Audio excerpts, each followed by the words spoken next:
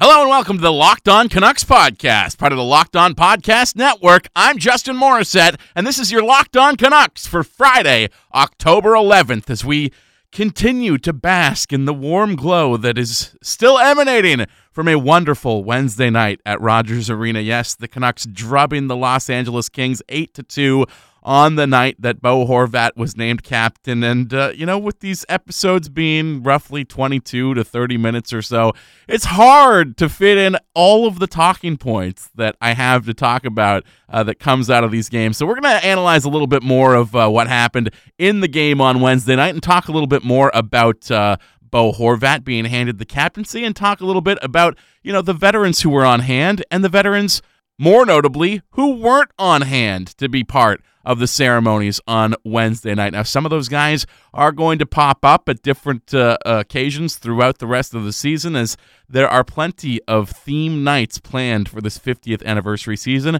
but one of those guys will not. Doesn't seem likely anyways. Not on the cards at the time being, and might change before the year is done, but then again, maybe not. We'll talk more about that in a little bit here, but I do want to stay on the positive because there are so many good feelings to come out of Wednesday night's game. Not the least of which is just the very sight of Bo Horvat wearing that jersey with the C on his chest, which, again, I talked about yesterday, not really being sure about, all the fanfare that surrounded this entire occasion necessarily being something that I fully bought into, and yet I find everything that they've done as they've put out more and more media about Bo being handed the C, I just find this stuff to be incredibly emotionally rousing. Of course, Bo Horvat revealed after the game on Wednesday night that he'd known for a little while. He'd basically had an inkling as they had conversations about it over the course of the summertime. But as soon as he arrived back in Vancouver to get started as far as, the pre-training camp skates that they take part in, as soon as he came back to Vancouver, he was officially made the captain of the Vancouver Canucks and talked about just what an honor that is. But the very moment that it was revealed to the entire team before the season started that Bo Horvat would be the captain of this team over the course of the entire year was caught on film, and the Canucks themselves put out this tape of Travis Green making the announcement with the help of Daniel and Henrik Sedin as they brought in the former leadership core to hand that C down to the next guy to do it. Very emotional stuff. I recommend that you watch this video. You can find it on the Canucks Twitter at Canucks. It's their pinned tweet as I record this, and I would imagine it will stay that way for the foreseeable future, next couple days anyways. I'd recommend that you watch it because there are so many little details to appreciate here. First of all, not only do we rarely get a peek at what Travis's actual demeanor is with the players as a coach behind closed doors, which I very much appreciated as he gets things started at the beginning of the video before bringing in Henrik and Daniel, you also get to watch and gauge all of the reactions as Bo makes his first speech as captain of the Vancouver Canucks. The best reaction of the bunch belongs to Jacob Markstrom, as Markstrom looks on just with a huge mischievous grin on his face, absolutely loving every second of this for his buddy Bo. And then the entire locker room basically takes turns, one after another, just hugging Bo Horvat to congratulate him on the occasion. You can see the difference in the relationships, I think, if you want to get studious as far as hug styles go. Maybe that's an article that someone out there can put together, the top 19 Bo Horvat hugs to come out of this video in ascending order. But, I mean, when you watch, of course, the guys who are closer to him, Brock Besser in particular, you can tell that the moment really means a lot to these guys. And that's the real emotion of the moment that I think is lost sometimes when we analyze this team microscopically, was certainly lost on me over the course of the last week as far as looking forward to this event as the pomp and circumstance and ceremony of the entire occasion. I wasn't really buying in the lead up to it, but as I mentioned on the show yesterday, they did a fantastic job, and they did it. They got me. They They got me to feel things, and that's really what we're here for, right? This is entertainment, as I mentioned multiple times last week. Sports is supposed to entertain you. That's why you spend so much time on it. And this is a little thing that is completely unrelated to the way the season is going to play out from here, essentially, because I don't expect, and so many people have said this over the last 24 hours, not just media guys, but former players, former captains of the Canucks. The reason why Bo Horvat was chosen is that he is this guy. The C is not going to change him. We talked a little bit about how he's almost been destined for this role from the very beginning, but he was chosen because of who he is, and who he is not going to change whether he had that letter or not. It's just a nice little moment. And, this is what you look for. This is what you have to appreciate over the course of an 82-game season, because only one team is going to lift Lord Stanley's Cup at the end of a season, and probabilities are it is not going to be yours. The things that you have to appreciate along the way are these little human moments that we get to appreciate the players as human beings, which has been, I think, missing a little bit on this team. Obviously, a huge amount of emotion that went into the Sedin retirement week, and just how much this city appreciated Henrik and Daniel, and still does appreciate Henrik and Daniel. Was thrilled to see both of them appear during the ceremony on Wednesday night. But, you go back over the course of this era of the Canucks, since Jim Benning and Trevor Linden took over the team several years ago now, and part of the problem with following the team under their tenure was not only did they, take over a team that was on the downslope, and they made some moves that kind of accelerated the badness along the way, perhaps, but they really gutted the personality on this team as well. And that's something that I talked about a little bit last week, that great personality purge where Kevin Bieksa and Zach Kassian and Eddie Lack were all cast out at the same time. That really hurt the team. I don't know if it hurt them on the ice necessarily, like losing Bieksa at that stage of his career wasn't perhaps the biggest loss, but from a PR perspective and beyond like public relations, just the ability of fans to identify with guys on this team, because you might not have the hopes that you're going to win the Stanley Cup every single season, but you should have the ability to have a rooting interest in these guys. And to do that, you got to know something about them. You got to have some personality available to you to dig into. And luckily, we have been getting more of that of late with this young crop that's come into the team. One of the things about Brandon Sutter, in fact, is, he's been a whipping boy over the course of the last several seasons, and a favorite target of mine, perhaps, on the show over the last little while. That's part of the problem, is like, how long has Brandon Sutter been here now? He's into his 4th year with the team. What do I even know about this guy? Who is he as a personality? I have no idea. And the team could probably do a better job of selling me on that. The team could probably do a better job of selling the entire city on that, I guess, with a lot of these players who become whipping boys. There's people who don't necessarily like Jay Beagle a whole heck of a lot, or just don't appreciate the contract and what he gets paid, perhaps.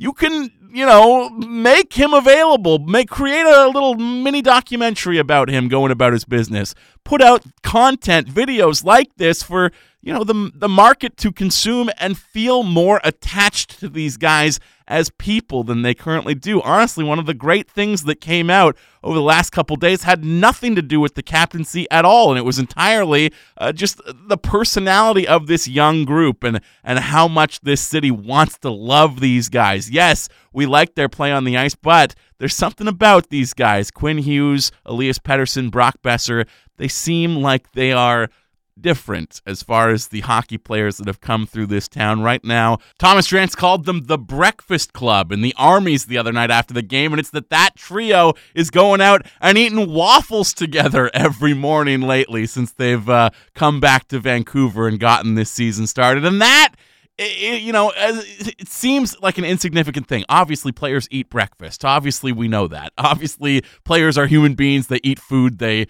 nourish themselves for sustenance, all that stuff. But I want personality. I want signs of friendship and bonding between these teammates, because as these guys join together, we join with them. We feel a part of that friendship. This is what connects you to a team, and there is a connection problem in this city right now. Yes, a big win like they had the other night in the home opener goes a long way to fixing that, but when you go to a bar lately to watch the game, you are not getting the game with sound on. There is no commentary on Canucks games largely at most of the bars that you're going to go out and try to watch the game at. That's just the way this city is right now. If there was a bigger connection with this team, if there was more investment in them emotionally, not just as far as winning goes, but wanting to see these players as people, as individuals succeed, you might see a bigger buy-in from the city at large. That's all I'm saying. And speaking of buy-in and atmosphere as you watch the games, of course, you're not going to get commentary in your seats if you head to the arena, but the good folks at Vivid want to help lighten your load as far as what it takes you to buy in to see some of the great games that the Canucks are going to play at Rogers Arena this season. With the Vivid Seats Rewards loyalty program, you can attend the concerts, shows, and hockey games of your choice and earn credit towards your next live event as well. Vivid Seats is the top source for tickets for all of the live events that you want to go to. You can sort by price or look for seats in the section and row of your choice, all in the Vivid Seats app. And to make things even better, Vivid Seats now has a loyalty program that allows fans to earn credit back. It's called Vivid Seats Rewards. So go to the App Store or Google Play and download the Vivid Seats app. Fans are automatically enrolled in the Vivid Seats Rewards loyalty program, and every purchase is backed by a 100% buyer guarantee, so you know you're going to get in the building. From the biggest concerts and games to the hottest theater shows and more, Vivid Seats has it all. So download the app and join in the Vivid Seats Rewards loyalty program today. Make a memory that lasts a lifetime, like, for example, maybe seeing your Vancouver Canucks score a healthy 8 goals on home ice, and let the Vivid Seats app help you get to your favorite live event. Just enter promo code POSTSEASON at checkout to receive a discount of up to $100. That's promo code POSTSEASON, where the Canucks might be going if they play more like they did on Wednesday. Now, there were a couple of key figures that were missing from the festivities on Wednesday night. Yes, you probably noticed that despite the effort to have representatives from every era of the Canucks on hand to be a part of the opening ceremony and handing the seat to Bo Horvat on opening night, a couple of key omissions as far as very important figures in the history of this team, and one of which should be corrected as far as these events as alumni come back for anniversary nights as the season goes along. Matt Sakaris of TSN 1040 doing a great job of breaking the story of why Trevor Linden was not at the event on Wednesday. He would have liked to be there, apparently, but had booked a vacation to be out of town months in advance, and perhaps was not notified months in advance from the Canucks that they would have liked his presence at this event. Things seem contentious between Trevor and the organization. He's not one to speak publicly about the way things went down. All of the interviews that he's given in the time since then have largely been to promote Orange Theory Fitness and Trevor Linden Fitness World, and hockey questions are limited to a minimum if possible. He's not been very insightful as far as how things soured between him and the Aquilinis, but it is clear that a souring did occur there. I've been comparing this whole captaincy thing over the last couple of weeks to professional wrestling, and look, there's a parallel there as well, in that never say never. The door is never shut. People always come back to the Fed. Bret Hart can punch Vince McMahon in the face, and 20 years later, they're still doing business together. So I would imagine that Trevor Linden will return to the organization even as just a figurehead, as someone who appears in situations such as this. Look, there was a time where people in this city believed that Pavel Bure would never get a moment like his jersey retirement night, that Pavel Bure would never make amends with this team given the way he went out of town. Hell, people probably would have said the same thing about Todd Bertuzzi on some level, and part of the outpouring of emotion for Bertuzzi on Wednesday night is the fact that it felt like an opportunity to finally kind of close the door and get that sort of closure on a very important relationship between the hockey fans in this city and their team. Somewhere, a guy who left under odd circumstances and who had a bunch of lingering feelings that were never really resolved. Fans really felt like they could shut the door on whatever lingering doubts that they might have felt about Todd Bertuzzi's place within the history of this organization. And Trevor Linden, a much more important player than Todd Bertuzzi in the grand scheme of things to what this team has accomplished over the years. Trevor Linden will be back. He will probably be attending some of the events set for February later this season. So, if you were worried about what his absence said about the relationship between Linden and ownership, I wouldn't worry about that nearly as much as I would be inclined to worry about it in the case of Roberto Luongo. No lack of emotional connection in this city to Roberto Luongo, who has played all kinds of roles over the course of his tenure here and even the years after when he went back to Florida. There was some, rocky times in the Luongo-Vancouver relationship, but I think, if there's been enough time has passed to feel the way we feel about Todd Bertuzzi today, I would hope that there has been enough time that's passed to heal all wounds in this Roberto Luongo relationship as well, because, yes, a contentious figure with the fans at times, didn't always say the right things, didn't always handle everything the right way, didn't always live up to the emotion of the moment in the playoffs, perhaps. I know that's a huge point of contention with the fans who do not like him, and I counted myself among those people towards the end of his tenure in Vancouver. It would be frustrating, the inconsistencies of watching this guy go from a living deity between the pipes to somebody who was all too human and fallible at times. But I digress. What is concerning to me is that not just the Roberto Luongo was not at the event, he seems to have been sort of erased from all of the festivities surrounding the entire team throughout the season. Full kudos to the promotional team, to the video production and graphic design team on everything that they have put in to all of the promotional material that they have released in advance and during this 50th anniversary season, because all of their ad campaigns around this have been exceptional. But there's been one exception to that exceptional content. And as you look at who is featured as, historical figures within the history of the Vancouver Canucks, yes, I understand for that photo spread that they did with the 5 captains, it's representing one captain from every decade. Yes, I understand that. I got that a lot as I mentioned the fact that Luongo has been oddly erased from Canucks history on Twitter the other day. But when you think about that and there's a rule that they only had one, who do you think came up with that rule? It's not like handed down from hockey gods that, the scripture says we can only have one.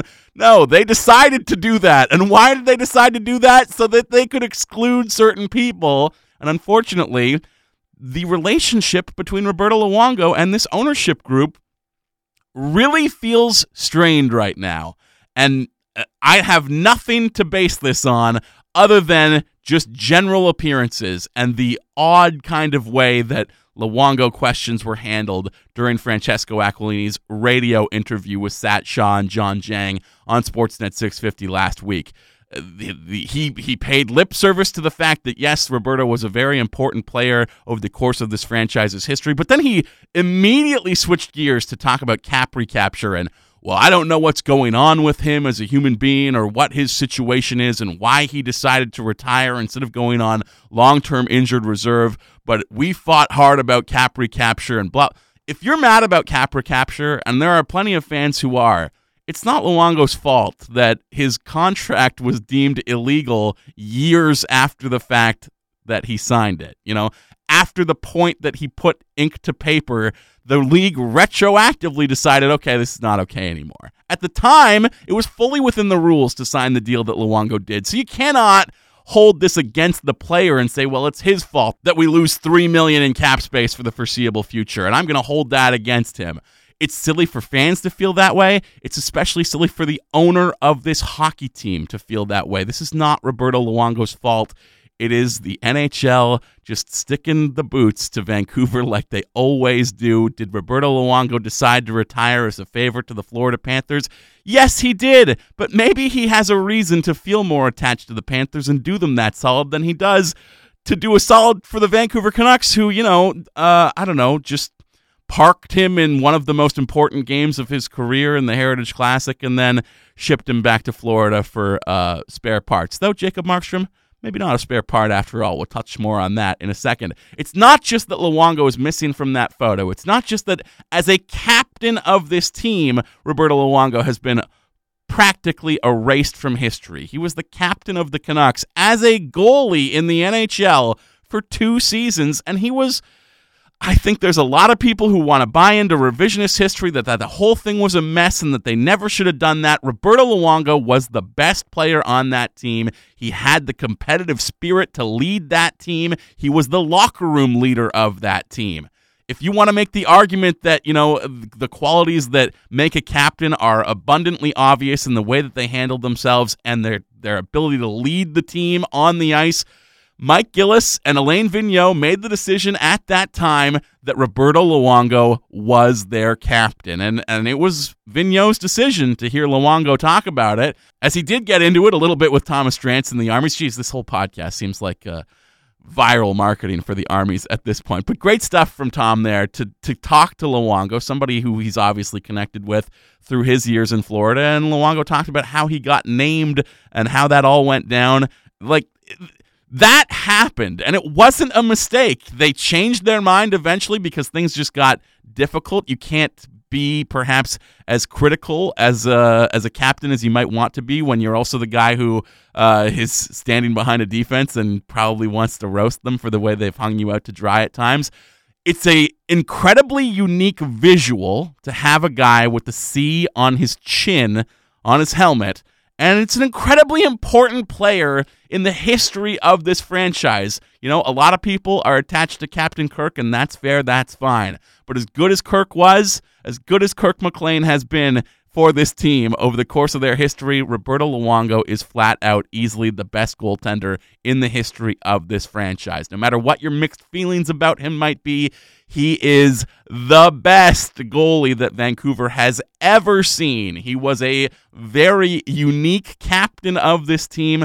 And it's not about being a part of perhaps that ceremony. Sure, I'll concede the fact that, yes, they picked one representative of each decade. It's the fact that when you look at all of this fabulous video content that the team has put together, and as I said, hats off to the group with the Canucks who've done all of this, Luongo was just missing from all of it. You've got Pavel Bure. He wasn't a captain. You've got Greg Adams, of course. You've got all these huge moments in Canucks history, and the only time Luongo appears in any of those videos is as a member of the Florida Panthers getting scored on as Henrik Sedin potted his 1,000th NHL point. Great. It's a milestone goal. Wonderful. Yes, absolutely. Perhaps include that. I don't think it's as important of a moment, however, as, say, Henrik's quadruple overtime winner against the Dallas Stars in the playoffs. There are other Henrik Sedin goals. It just feels oddly petty that Luongo's only appearance in any of this 50th anniversary material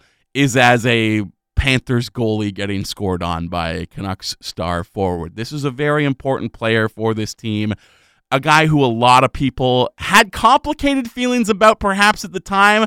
But again, I have to stress, if we can love Todd Bertuzzi now and be open about that and not made to feel guilty about it by out-of-touch Eastern media types who don't understand why one of the best players to ever play the game for a team would be received that way that Todd was on Wednesday, if we can feel that way about Todd Bertuzzi, I have to think that enough time has passed for us to bury the hatchet and just feel nothing but love for Roberto Luongo as a human being, because, oh boy, did it become immediately easy to love him as soon as he left Vancouver. Just his web presence and the personality that he always had. He became comfortable being himself in front of the media. He changed after he left. He changed while he was here, in fact. The opinion about him changed entirely before he left. People finally realized that, oh, hang on a second. As much as we might want this guy gone and want to anoint Corey Schneider as the next guy between the pipes in Vancouver, Roberto is getting a raw deal. He is a sympathetic figure, and that is how he was embraced right before he was traded. It's funny that history so happens that, people came around and embraced him right before he left and then embraced him even more after he was gone. If he's not involved with anything this year, and it certainly doesn't seem like he is, as Francesco Aquilini said, well, they're going to retire his number in Florida this season. We don't have any plans to do that. We're a little busy with our 50th anniversary at the moment. You can't involve Luongo in anything related to the 50th anniversary. I really want to see this guy come back. I want to see the ovation that Luongo would receive, because if you think Rogers Arena came unglued for Todd Bertuzzi, that we got a love for Todd out here on the West Coast, I guarantee you that building would shake the foundations. You would feel it on the Richter scale, the love that they would show for the guy who came back in the Bertuzzi trade.